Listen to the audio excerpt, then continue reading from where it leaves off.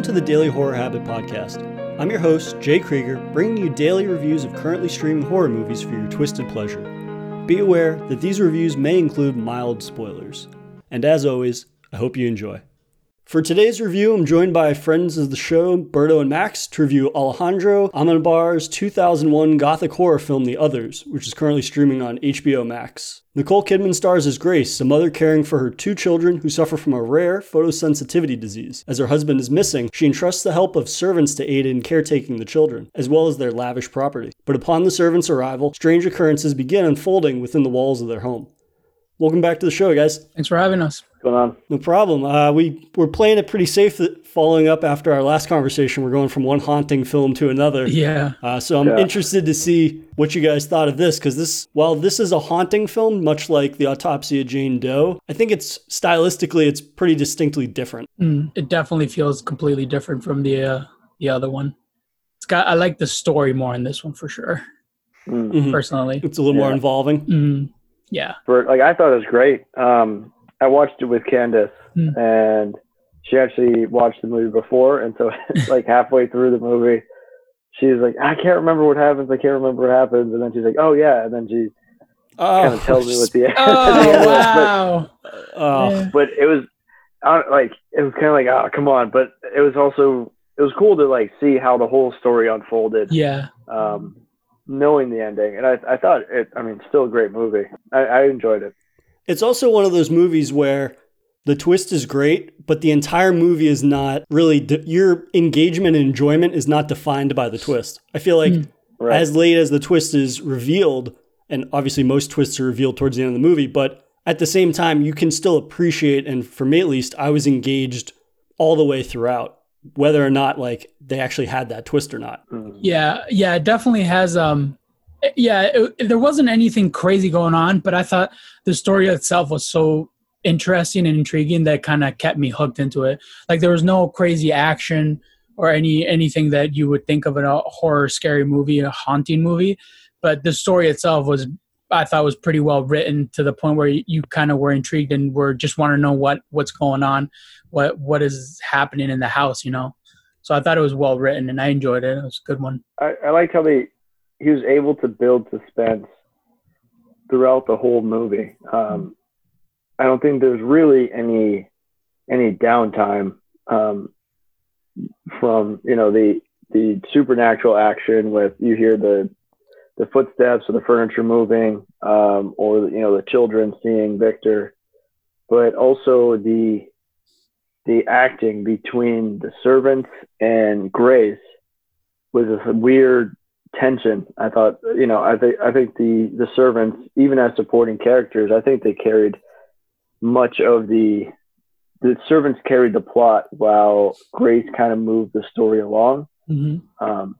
So I think they both supported each other very well. Yeah, I think so. I had never seen the movie before, and I was unsure whether it was going to be a case of it presenting itself as kind of a traditional supernatural haunting movie, or was it going to be, in the end, the reveal is that Nicole Kidman basically losing her mind, or she's starting to show signs of like dealing with the trauma of the fact that she's not willing to accept that her husband essentially has died at war. And that's something that I think he does really well. And it kind of plays into the style of trying to get through the fact that she's dealing with children that she's not really that equipped to be taken care of in a lot of ways. And the initial mystery of the whole film is that when the servants show up, she is just so matter of fact about the servants before them just disappeared and just left. And that's kind of the initial mystery that drew me in, at least in that I was like, well, the fact that she's so nonchalant about the fact that an entire staff just disappeared and it's not raising red flags for her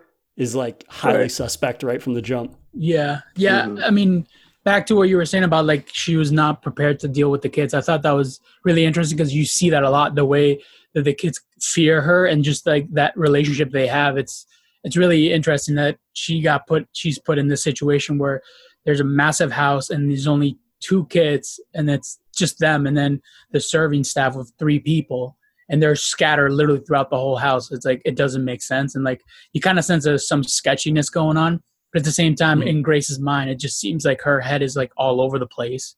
Like she doesn't know what's going on, and like there's like the relationship between her and their kids are just, it feels distance in a sense, or like it feels like the kids they have fear of her. Like she's very like there's dominant. like a coldness there. Yeah, there's a lot of, like you said, coldness. Yeah, and it's like it's very, very harsh relationship to have as a mother to their kids, I guess, with their kids. No, I think it's just kind of a forced relationship, especially when she's doing those lessons, kind of homeschooling them. A lot of it's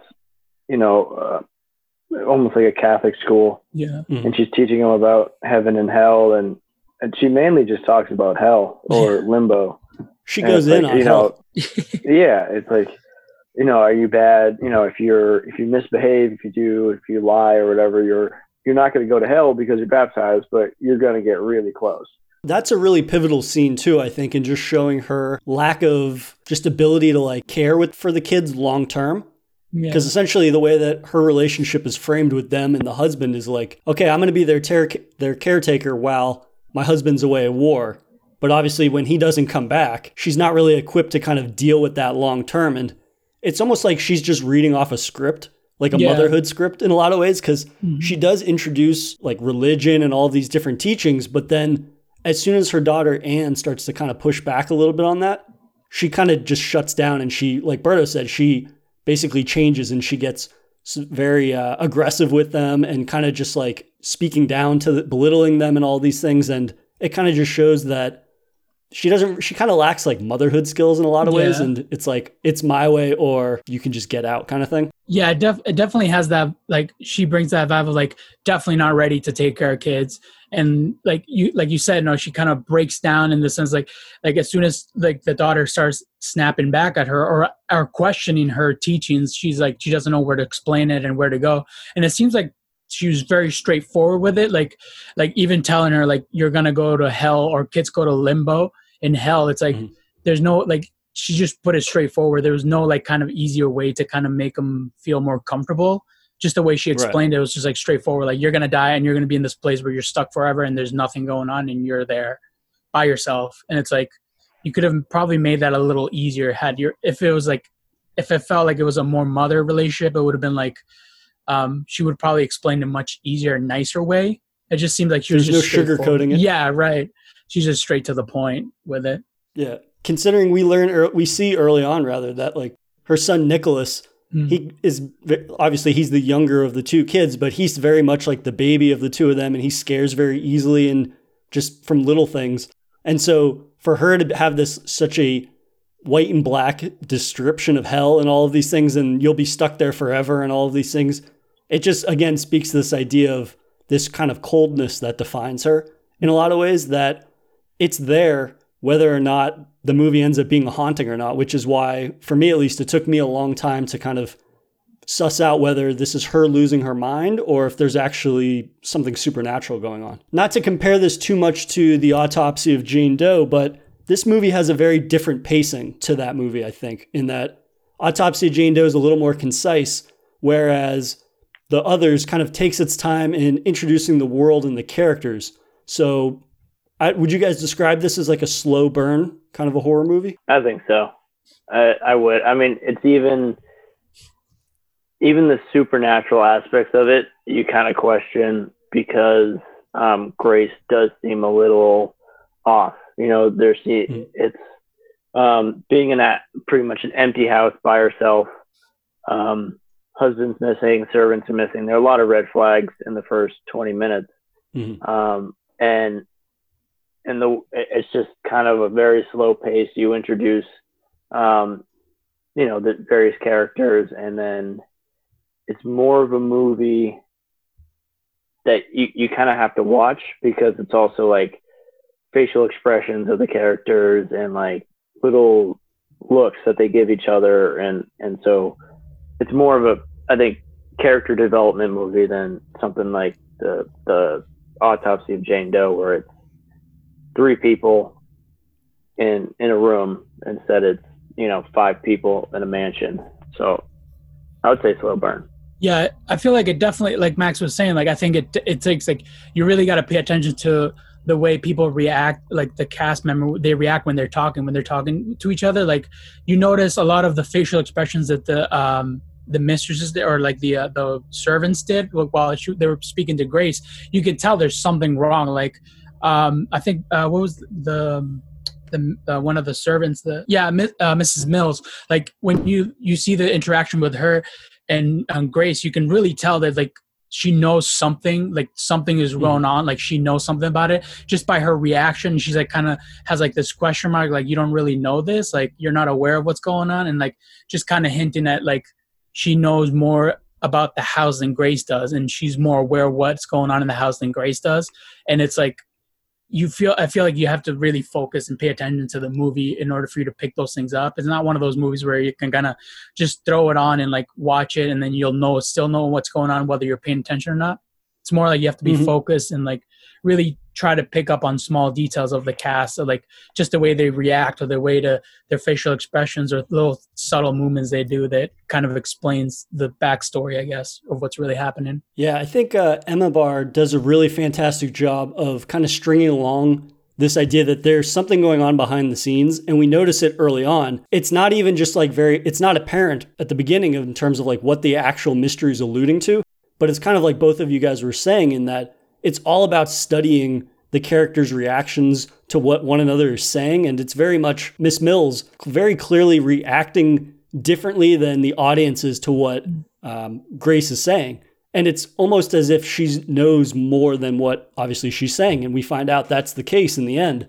But it is really this idea that we're given this kind of like breadcrumbs throughout the movie.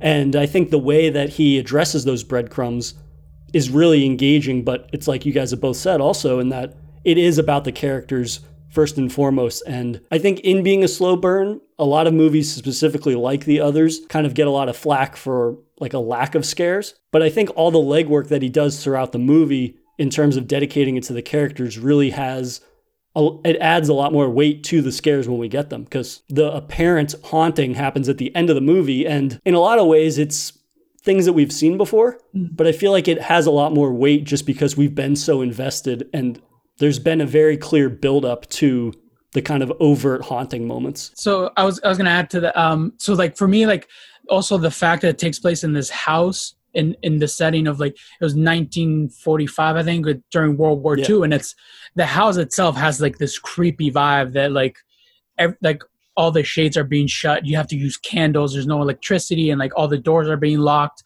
And it's got like this really freaky vibe. So like throughout the whole movie, I feel like you're kind of expecting something to pop out of the shadows of the door, or like behind the door, or like some kind of creepy thing. And it's like, I feel like the surrounding, the environment, plus the relationship between the characters, and just the sense like, it's a scary movie. So you're kind of expecting something creepy to happen. And then I feel like that just adds so much tension to the scene, every scene that happens, because like as soon as Grace notices she starts hearing things, you're kind of like, holy shit, something's going to go down. And you're kind of expecting, and you can hear the house, the house is made out of wood. So everything creaks and you can hear the sounds echoing because everything's shut. And it's like, it's got like this very creepy vibe to it, which I think it adds a lot to the intensity of the movie. Although it's nothing out of like, it's paranormal, but like no monsters popping out of the shadows, but it still has this intensity and fright and scaredness to it that helps. Yeah, I was really taken by just how well he utilizes that setting. And again, that was something that I thought they did really well in The Autopsy of Jane Doe. But this actually feels like a space that is not inherently scary is made really, really scary or very ominous just through the use of like shadows. And I actually read that he liked focusing on shadows so much, and the fact that shadows, essentially that's what's scary for most of the movie, like you said, Berto, and that anything could be hiding in those shadows at any moment. And you kind of go through the entire movie assuming that something's about to jump out at you. And he wanted to play around with shadows so much that some of the scenes were actually lit by candles instead of like traditional lighting and whatnot that they usually use for films, just to kind of further evoke that very like gothic sensibility. Like, we're going to have this environment that doesn't actually have anything scary in it be scary, just kind of in the way we manipulate the shadows. Max, what did you think of the kind of setting? I thought it was, from the onset, the house was kind of unnerving, but I think the director did a great job and making the plot point that the kids are photosensitive, because that automatically makes, gives a reason as to why the house is dark and why the house has to be dark. And so you have this spacious home, a lot of shadows, and that's what Grace pointed to initially when she was giving the walkthrough to the servants. They said that you don't have to take us around the whole house, and she's like, well, no, I have to, because the house is dark, you're going to trip over a table, like you need to know where everything is, and I need to show you where everything is.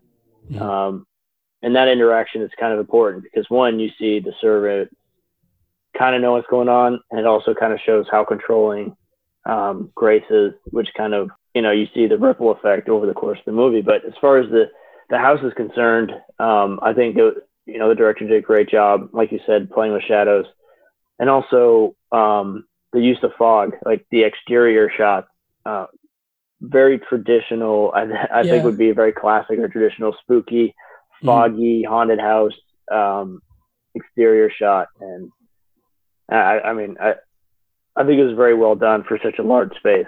Yeah, absolutely. Taking it back to what you mentioned about the kids and their photosensitivity, did you guys believe that they actually had that disease when she brings it up? What was your initial take on that? Did you kind of assume she was telling the truth, or did you think there might have been something more to that? I think there's something more to it. Yeah. Yeah. It was a little too convenient. But I thought maybe, that was my first red flag, that maybe the kids, there's something actually wrong with them. Like there were some gremlins locked in the basement or something.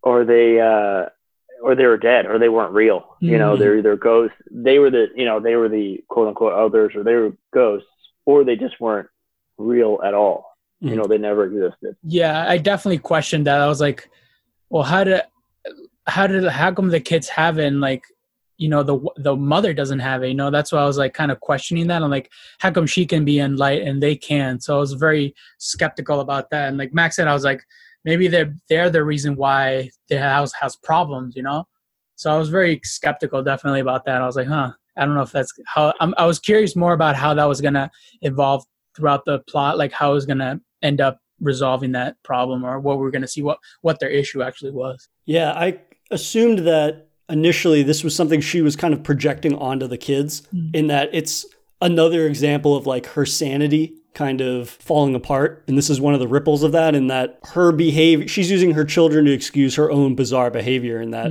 I assumed she was like agoraphobic or something, where she won't leave the house and she's scared of the outside world because she's been in the house for so long, that she made up some disease that her children have, that she's like, these windows have to be closed, otherwise the children will die. Yeah. And I thought that was kind of like a terror tactic also that she was using on her kids, like pair that with that overbearing gloom and doom kind of religious lesson that she was giving them. And then at the same time, if you go outside or look out the windows, you'll die, kind of thing. Yeah. And this was actually, I think, during World War II. And they mentioned that the Germans had occupied that island. So I think, it stands to reason with your theory, Jay, that, it was more of Munchausen syndrome? Like she's projecting these fears onto her children. And it's like, well, the Germans are here. Like if you go near the windows, it might have been more of a mental illness than an actual physical illness of the kids. That idea might have paranoid Grace.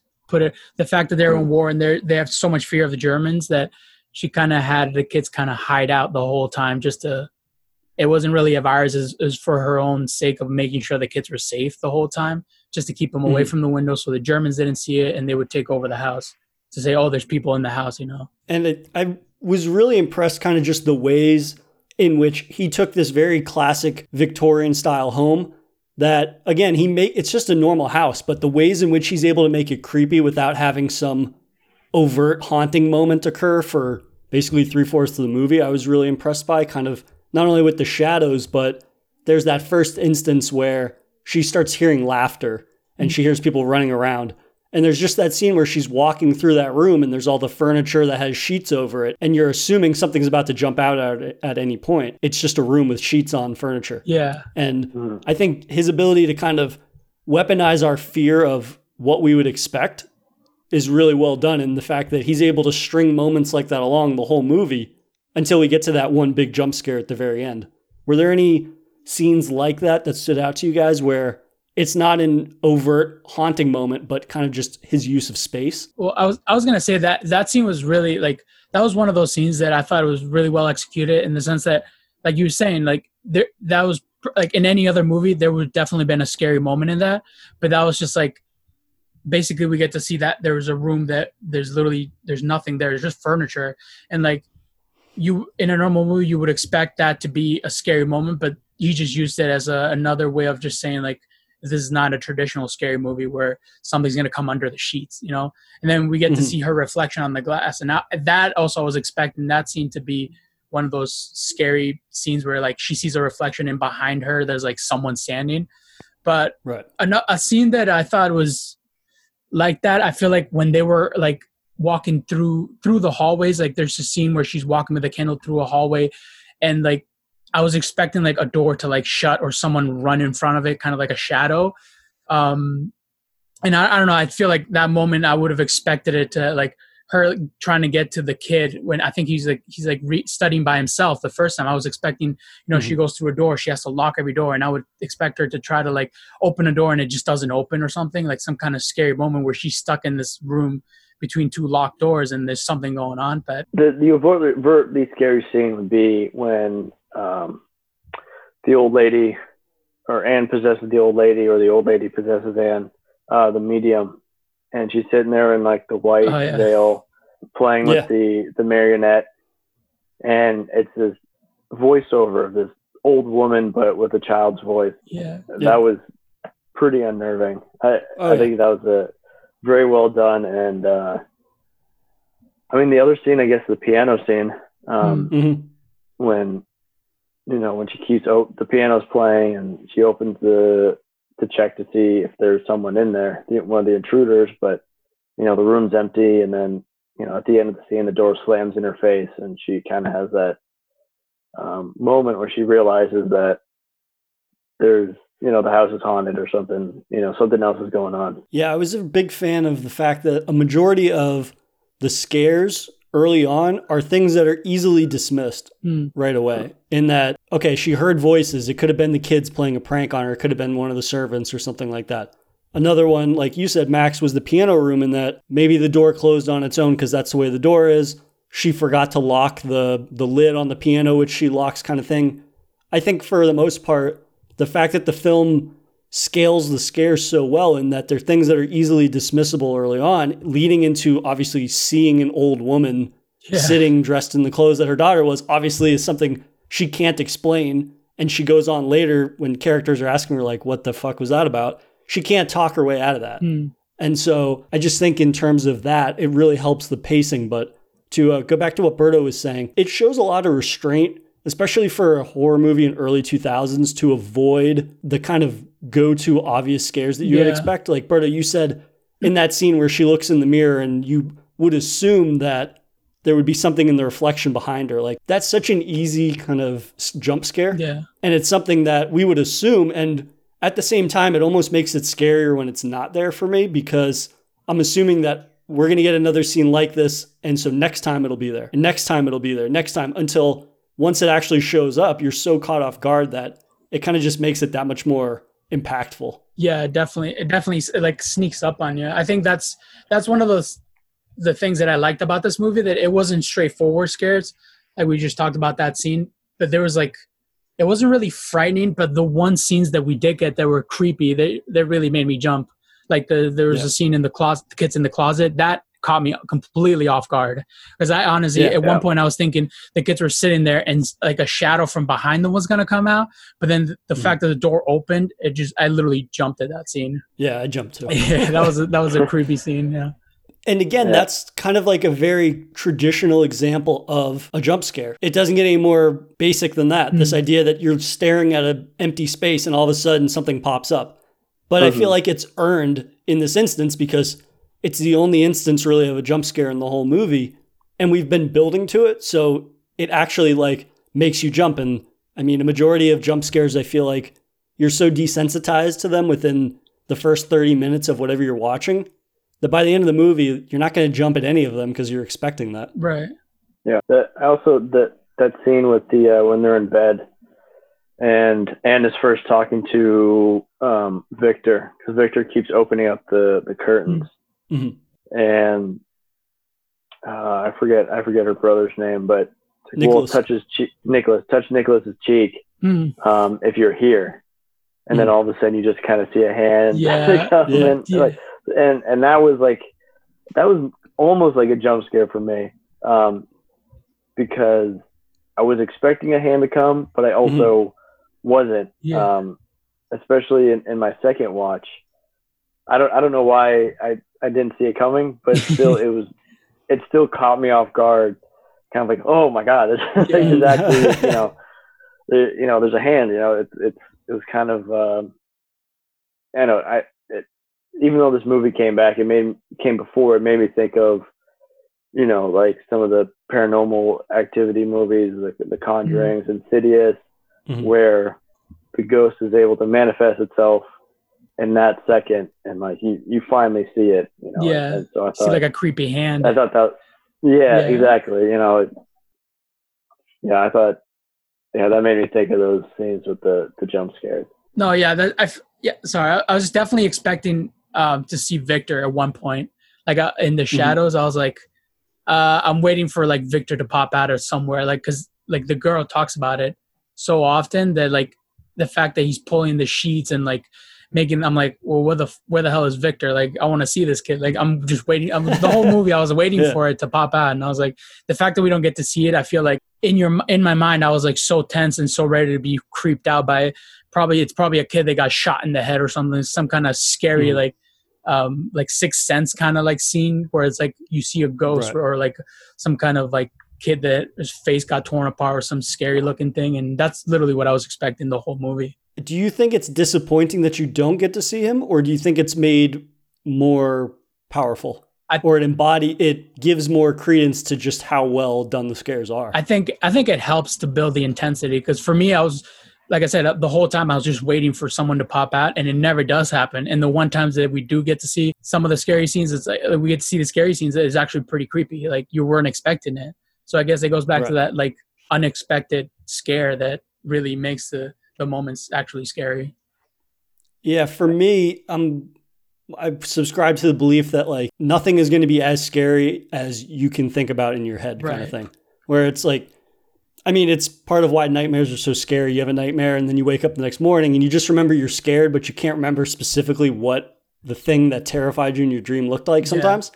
And so no matter what I picture in my head, like what the rest of that body looks like that's connected to that hand, if I'm shown it, then it's ultimately going to kind of just dispel the terror that I was associated with that before. Because I'd be like, oh, that's a kid with, even if he had like a hole in his head, it's just like, okay, I've seen behind the curtain now. So like, I can't really be scared by that anymore. So I guess in moving on from kind of just the scares in general that stood out to us a lot, given that the film has such a small cast, who amongst the cast really stood out to you, Max?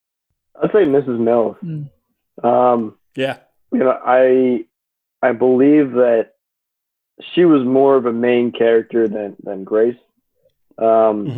Just as someone to move the plot and to move the story along. Not only was she kind of the leader of the servants, she obviously knew more about what was going on than anyone else. And the whole time she was just kind of trying to guide Grace to come to terms with her situation. And the way she was doing it was very subtle at first. And then, as the movie progresses, she gets more and more kind of frustrated with Grace's stubbornness. And especially on the rewatch, I noticed that as soon as she walks in the door, Mrs. Mills is dropping, like you said, all these breadcrumbs, all these pretty obvious hints as to what's really going on. And, Grace fails to see it. The kids I think the kids know what's going on, but they don't want to approach their mother about it because of that real kind of domineering relationship that they have. But hands down, I'd say this movie's more about Mrs. Mills or Miss Mills really kind of commands the pace of the movie more than Grace does. Yeah, absolutely. And Miss Mills is played by Fionnuala Flanagan. And I would definitely agree that she's very much, I would say she's the more interesting character because, like we've been talking about, kind of, she's laying these breadcrumbs. So she clearly knows what's going on, and that kind of makes her more interesting. Whereas I feel like Nicole Kidman's character is just so one note and over the top and just being domineering, whether she's talking to her children or the servants. And I think it's very telling about her state of mind that she treats the servants and her children very much the same way almost, just in the way she talks to them and how she deals with conflict. Because the main reason why I kept assuming that she was just losing her mind is because she reacts, she just goes from 0 to 100 with everything. And it's like everything is somebody else's fault. Nothing is her fault. Nothing supernatural. She like is very dismissive of the supernatural. And I think we know why now because we know the twist of the movie and why she's not really willing to allow herself to believe something supernatural. But Berto, who is a character that really stood out to you? Well, I was gonna say Mrs. Mill. I think she's definitely the lead person, and like even just like she knows so much about it. And like Max, exactly what Max was saying is like she's trying to help Grace out by kind of easing into letting her know what's going on, the situation. At the same time, Grace is so stubborn and so one-sided. Like she's just so like she wants to be in control of everything. It seems like that she just doesn't get the hints. And like even the kids, like Max said, even the kids like they're like, okay, there's something else in this house. And like they definitely notice it better than Grace does. Although Grace seems to experience more of it, of the supernatural part of it. The kids are kind of already accepted the fact that there's just something going on, and they have to kind of live with it. It's if they're staying in the house. But again, Mrs. Mill, I think she did the best. Her performance was probably the best one out of all of them. I mean, Anna, the other lady, the mute girl, I mean, she did a great job, but she didn't have any lines. I do like her. I do like her story though, like how later on we find out how she becomes mute, and it's pretty interesting. That kind of was kind of a little shocker, but yeah. Yeah, I kind of had wished that they had expanded more on the other servants. Yeah. In that, obviously, I know the one is mute, so she's not going to have much to contribute, but I feel like just her presence could have been used more to kind of elicit this idea of fear or tension. Like there's that one moment where Nicole Kidman is complaining that she's, for whatever reason, she thinks the servant is like running around doing gymnastics upstairs. Yeah. And so she's like, can you go tell her to cut that out? And then she still hears the running and she looks out the window and the servants are all outside. Yeah. Basically, like, I wish there had been more, one or two more moments like that to just utilize that character more, because she's obviously not going to provide anything narratively speaking. Yeah. So I think that she could have been, and I mean, other than the older gentleman who is, he has to live out in the shed basically. Like he didn't say much the entire movie. Yeah. And it's mostly him just agreeing with Miss Mills. And considering all of the servants are like quote unquote in on it, they understand what's going on and whatnot, I feel like they could have just utilized that relationship a little bit better. That scene where we noticed where she finds out that there was something paranormal, Grace finds out there's something paranormal when someone's running upstairs. I thought that was probably one of my favorite scenes of the movie, where it's like she really notices that she's losing her mind, like there's something going on in this house. I think that really kind of, that's when we get to see her really kind of peeking at her craziness. Like, this is not someone messing with me. This is something that's going on in the house. And it's definitely not the kids, because obviously there's two kids, but the kids are in separate rooms and they're locked. So there's definitely not them. I thought that was a great scene. Yeah, I really wish that they had kind of just developed that a little bit more. I mean, that was another thing why I was so conflicted on whether this was a haunting or whether this was just this mentally ill woman that's treated everybody around her like shit, and now they're basically like torturing her kind of mentally. I didn't know because the kids play along with it. Especially the little girl, Anne, she's like, oh, they ran that way. And I was unable to tell early on whether it was an instance of the kids kind of just like playing into this fantasy that the mother's having. But I wanted to get your guys' opinion on something that I just was thinking about and talking about, is the music of the film, which actually the director composed the movie too, which I had no idea until recently. What did you think of the music and kind of just the overall impact that had on the movie, Max? This is the first time where I actually kind of noticed the background music. I know that all movies have some sort of score behind it to kind of, give the scenes a more subtle feeling, where you don't actually kind of pay attention to music, but you still hear it and it still kind of syncs up.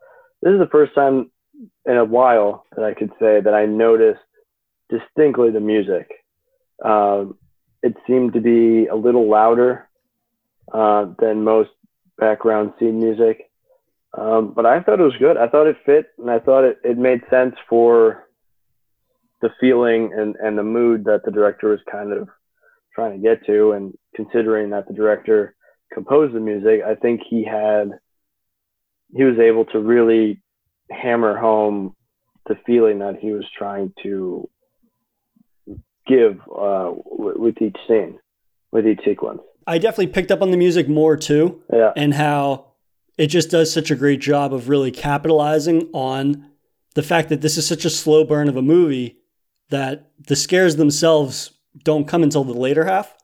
So the music really kind of just helps steer us along and kind of add tension to scenes, like Berto was saying earlier, in that there's no overt kind of in-your-face scares early on, and yet those scenes are still really, really tense. That I feel like, so for the intro, the music, I thought it was, like we were talking about, it was like a fairy tale almost. Like, to me, it seems like the intro of the whole music of the intro of the movie is like this little fairy tale like song, like flute and violin kind of thing going on.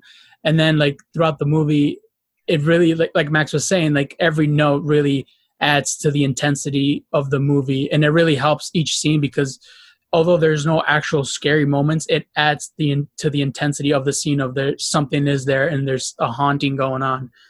It really helps out with the fact that there's no kind of like, we don't get to see any kind of creepy monster. Mm-hmm. It really, the music really helps those scenes out. Yeah. And I think in terms of you mentioning that it was like kind of this fairy tale aspect, I almost wish that we had gotten more scenes outside of the house, because I feel like it's almost a single setting location for the movie, in that we're just in this massive house.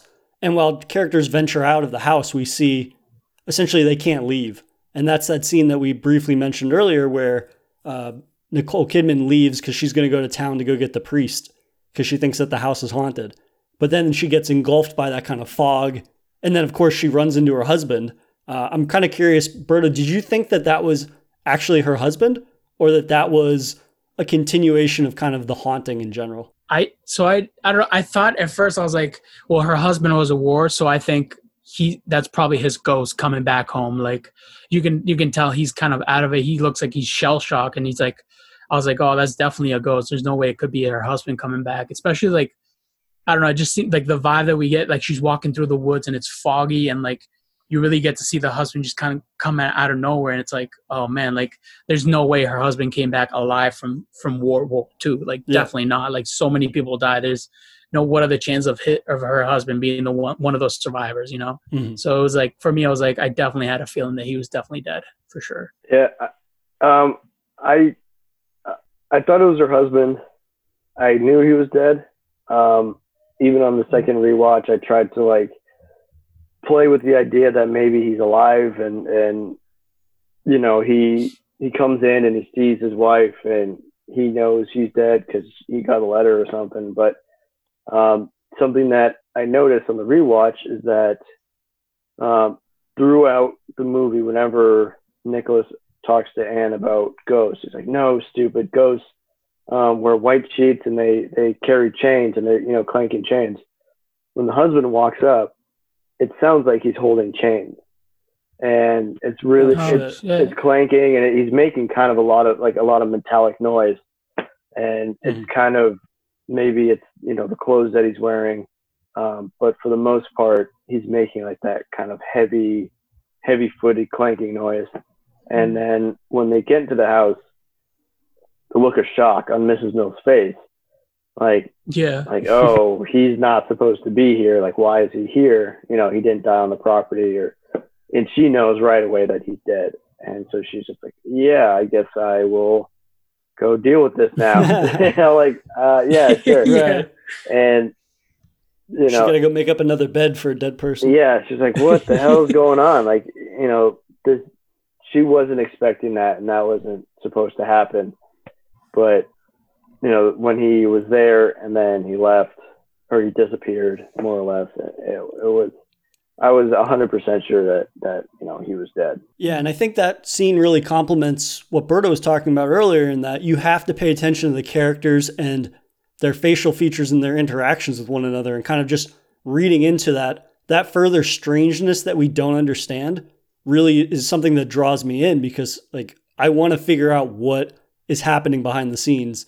And little moments like that, it's kind of like, that was the first thing I didn't notice the sounds that he was making, but I did notice her reaction to seeing him. And it's like, why the fuck does she care if he showed up randomly? Like, she just works here. But she like seemed super disturbed by him showing up, to the fact that it's like, okay, something is seriously fucked up between their relationship. Right.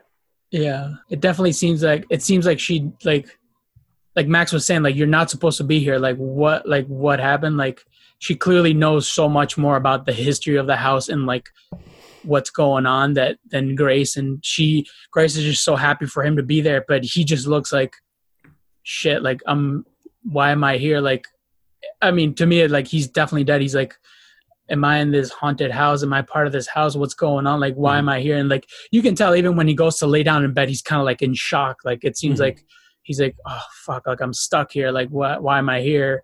And then he kind of gets up. He's like, I got to go back to war. He kind of like his escape excuse, I guess, to like really try to leave this world that he's in now. You can really tell that he's just like, I don't want to be here right now. Like, I shouldn't be with you in that sense. Like, I was so far away. Like, why am I here? I don't know. It just seems very sketchy. You can tell he's definitely dead. Yeah, I interpreted it as he basically serves as a reminder that she needs to stay in the house, and that she tries to leave, and then this thing that brings her back to the house shows up. But then as soon as she's back in the house, to further reinforce, like, don't come looking for me, he just kind of like leaves and kind of just does it in the most damaging way possible, where she's all traumatized from thinking that he's been dead for however many years he's been gone. He shows up, they reconnect, and then as soon as they kind of get settled, he kind of pushes away again and then disappears, which ensures like she would probably never leave the house, because she's all traumatized again for a whole nother set of reasons. But if you guys want, we can get into the twist. Yeah. So let's do it. We're all kind of just assuming and building towards a twist, because we want to kind of, again, see what's behind the curtain of the movie. Why do some of these characters let on like they know what's happening? And then some of the characters are obviously in the dark, as it were. Max, did you remember the twist as well as you did the first time you saw it? Because you said something caught you off guard on a rewatch, so I was unsure if you picked up on anything different. Well, so the thing that caught me off guard, I would say, is the interactions between the servants and Grace. Since they know from the beginning, they know what's going on. There's that fire scene, the fireside scene, when Mrs. Mills is talking to Grace about their history and a little bit of the backstory. And Grace kept saying, it feels like we never left, like we were here. And she kept saying we left. But if you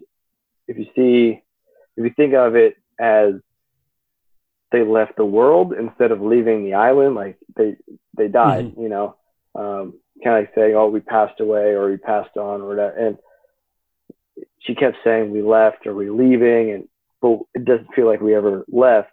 Then you kind of start to figure out like, oh, they're dead, like they're stuck there, and especially with that twist at the end. But honestly, I just had more questions than like the twist. The twist gave me more questions than answers.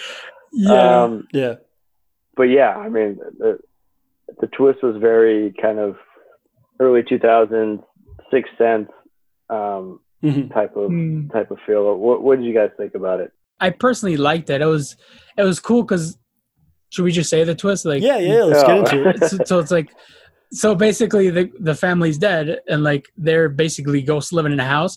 And I personally liked the fact that I think at least for me, this is probably the first time I ever watched a movie, and we get to see things in the ghost point of view, in the ghost world, which is kind of cool to really see. Like they like at the end, like there's a family that's trying to live there, and the ghosts themselves, as Grace and the kids, don't let them live there because they think they're being haunted by other ghosts when they're the ghost in the house, which is kind of cool. It's really, that was the first time for me I've ever seen a scary movie where it's looking at it from the ghost world point of view, and I think it was a great job in the director's point to do that. I think it was just unique. It's got its uniqueness, and it was really cool to really see that she wasn't really losing her mind. She's basically being haunted by what's actually living in the house, and it's not them living in the house. It's someone else, or I guess other world for them. Yeah, that was a really fantastic scene in that we see the parallels between the people that are actually alive that want to live in the house, and they're doing the seance basically to communicate with what they refer to, I think, as the others. And then we see Nicole Kidman's, from her point of view, she's ripping up the papers and throwing them, but then it snaps back and forth. So Nicole Kidman sees her ripping up the paper, but then the people that are actually alive just see papers flying, and she's like banging on the table and whatnot. Yeah, that really is now that you mention it, that's a super unique point of view that, I mean, I can't think of any other movie where we've gotten something like that. I really did like how they kind of just build up on this idea that, okay, we found out that the servants are ghosts, but even at that moment, we still don't know that Grace and the kids are ghosts. And this idea that the ghosts, it kind of just, it builds on the ending that you could, I don't know, during the time I was watching it, I could see that there was a potential where the servants were actually ghosts. That was like a possibility that I thought of. But then once Grace gets inside the house and won't let the ghosts inside, the ghosts say, oh, you're in there with the others. And that kind of just heightens something that was, you could see that being a potential ending, and just makes it that much scarier after the reveal. Because then I was scared again at this idea that there's still something in the house. And in doing that, when we get that jump scare, when the kids are hiding in the cabinet, like when I basically jumped out of my seat almost when we were watching it, it's just kind of like, okay, we've had this reveal, and yet there's still another layer to this that we still don't understand, that I think a lot of directors just don't have the insight or the creativity or whatever to kind of take it one step further. Yeah. That was definitely for me, I thought it was so well done. The fact that we get to see like Grace, like you said, Grace thinks she's leaving the ghost outside of the house when clearly she's stuck in there with other people. Mrs. Mills said, yeah, there's other people there. And like, I think the kids are still, I think at that point, everybody's all freaked out. So they're hypersensitive to anything. Right. And then they find out that there's people up, I think in one of the rooms, or the dining room, I think they're like basically trying to get into their world and to see what kind of spirits they are. And then, again, it kind of like, I don't know, for me, like, when I think of ghosts, I think of like, usually like we always see like ghosts that are evil, but like from watching this movie, I get the sense like ghosts just don't want to be bothered. That's why we get like, I don't know, I guess you hear paranormal activities of like ghosts walking through the hallway, and it seems like ghosts are very unhappy to be there, or like they just want their own space. I don't know. It's kind of weird to connect that there's two different, where like we get to see like Grace is very upset when she's throwing the papers, and it's like, those are ghosts. I feel like that's like ghosts trying to communicate, like, get the hell out of my house kind of thing, you know? I don't know. It kind of, for me in my head, it put everything together. It was like why we see paranormal activities even like in our lifetime, like us in general, you know? And it's like ghosts are scared, and they're probably like, they're upset about something. So that's why we get to see that, their reaction. Yeah, absolutely. And I think that it is a really great example of deviating from kind of, like you had said, the paranormal activity stuff that we're very much accustomed to and we would expect, where it's all tied into like the devil basically, right? At the end of the day, where there's demons, they just want to hurt people and all these things. Whereas I consider this to be like a very much like a gothic haunting movie, in that it really does capture kind of just the morose nature of being a spirit or being a ghost, in that you're not there to hurt people or anything, but it's like you're in this perpetual state of, you're in this limbo, to take a page out of Grace's book. You're in this limbo of just sorrow and sadness. And now she has to remember what she did to her kids.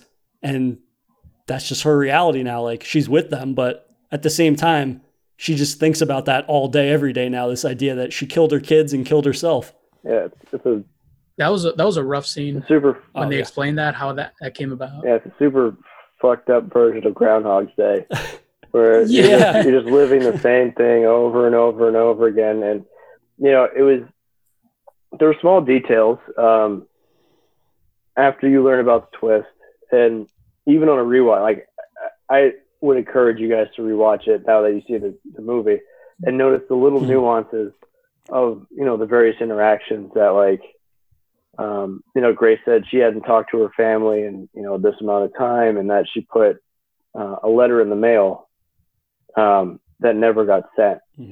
She asked for she needed more servants. They put an advertisement out in the newspaper that was 5 days ago, and the mailman's not here. I don't know why he hasn't come. This, that, and the other. Well, yeah, you killed your kids and you killed yourself in the house, so no one's coming to get your mail. By. Yeah, and and nobody's doing a wellness check after right. that. Yeah, and so I thought and then obviously what Berto said, seeing a haunting, having ghosts being afraid of the living being afraid of the ghost. But I was confused. One thing, I guess it was more a question. It was kind of a meta thing where how many ghosts actually live in the house? Like, when was the house built? Because if you just kind of build up these layers of hauntings, how many ghosts are going to live in the house at one time? And then, when the people sense the ghost or the ghost sense the people, how are they living together? Because Grace is slamming and locking all the doors behind her. And so did Victor's family for those few days, were the doors constantly opening and closing and locking behind them? Like, how do they manipulate the physical world, like, as much as how much does the living manipulate their world? Because on that last seance scene, when they left, it kind of faded back from modern to past, Anne's marionette puppet tower was still there, and her room went back to, their time. And so, but they also took all the curtains down. So I was just kind of, where that overlap was a little confusing to me, but I think I was just overthinking it. That seems like it would be a pain in the ass to live in a house like that. Yeah. Where every door is like locked. I'm like, Jesus. Right. I'd be so annoyed. I'd be so annoed if a ghost keeps locking your door. Like, yeah. You wake up and your door's locked again, and then you have to. Yeah. Yeah. I mean, that you raise a good point with that, in that what's so special about the 3 servants that show up, and why did the other servants disappear? Yeah. Like, this idea of why is there this rotating stable of servants, but essentially they're people that have died in the house, because we get that photo album and it has all these different generations of people. Mm-hmm. So you have to assume that all of the quote unquote servants are just the ghosts of people that lived there and died. But what makes the specific ones so special, I guess, is the question that I had at the end of the movie. Or because how else would Grace not realize, unless, like you said, Max, she's in this infinite Groundhog's Day scenario where it's just a rotating stable of ghost servants, but she just can't remember. Like, every time she comes to the door and there's a new crop of servants, is it just like a memory reset where every single time she's like, okay, yeah, the last batch disappeared, so now you guys can fill in, kind of thing. Right.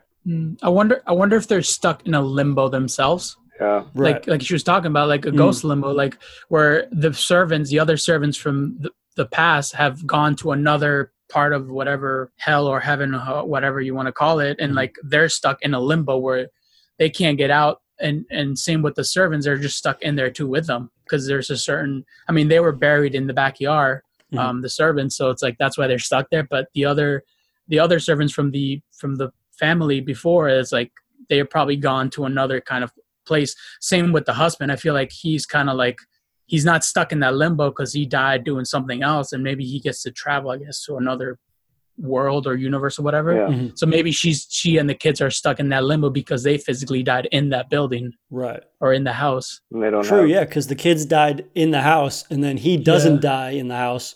So Right. so every time her thing resets, like obviously he's not back with them because he didn't die in the house. Right. So he probably goes back to the war wherever he died, Mhm. and he kind of walks those places, I Right. guess, or haunts them. Yeah. And it was strange. So at the end of the movie, there is that certain level of acceptance that they're dead, and that they're together, and they're oh, this is our house, this is our house. But it's also like, if you know you're dead and people are going to keep moving in, are you going to keep acting like assholes and like try to scare them out, or are you going to just be like, are you going to be cool with it and realize that you guys live on two different planes? That Mhm. you don't interact with each other at all. You can't really. Honestly, it's a minor inconvenience that you're sharing the same Yeah. space. Unless she's living with this new realization every single time, like Yeah. maybe this is the third set of family members or whatever that have tried to move in, and every single time, like even Miss Mills says, I can't tell you, basically. She can never come, and they never really explain that, but she can't just come out and tell her what is happening. She has to figure it out for herself. So by the logic that we're all operate, like what we've been talking about, maybe the reason that she's never just accepting of it is because every time she gets the opportunity to grow as a ghost, she just can't like grow because she forgets. Yeah. She resets. Right. I mean, That's yeah. yeah. With I feel like she would be like Max said, you would be a dick to keep haunting. I feel like right. you should probably be like, these people are just gonna keep coming back, like, or might as well be nice to them or Yeah, something. I don't know. Don't lock the door. it's I'm like, so annoyed. it's like chill, leave the curtains Happen down. when you locked in there. Yeah, Yeah. it was. And I think with the twist, like knowing the ending, and then the opening scene when Grace, she wakes up and she's just screaming at the top of her lungs. I think that's I don't know if that's her, like that's the first day that she was dead, or if it was she'd already been dead for a little while.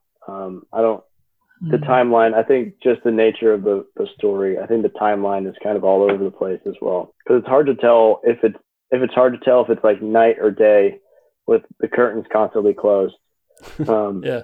So I had a hard time following, kind of building a timeline in my head about how many days had passed, and maybe that was part of the ghost experience. This kind of right. Groundhog Put you in their shoes. Yeah.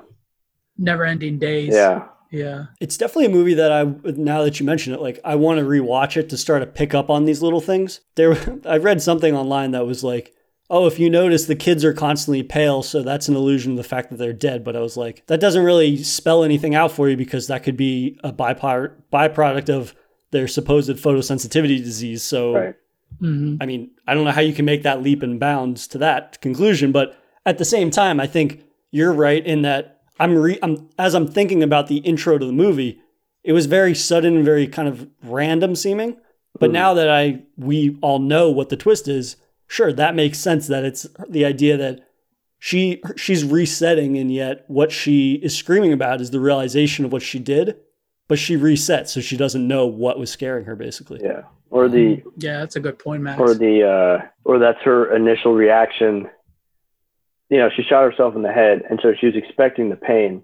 So when she screamed, that's what you expect it to hurt. Yeah. But if you don't feel it, you die instantly. So you don't really feel anything. That's what I was just thinking about. I'm like, maybe she's reacting to the fact that she realized she shot herself in the head and didn't feel anything, and now she's waking up in the bed. Like, I was just whatever. I think she was sitting down when she shot herself, and it's like, how am I waking up right now? And she's just kind of yelling. Yeah. Mm-hmm. That would make sense. Yeah, for sure.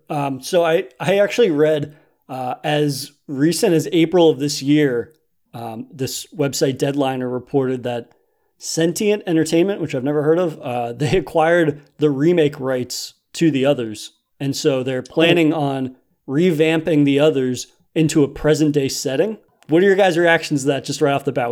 We don't have anything other than that premise to go off of, but what is your initial reaction to that? I feel like it's going to feel like a Sixth Sense kind of movie. I feel like it's going to be that.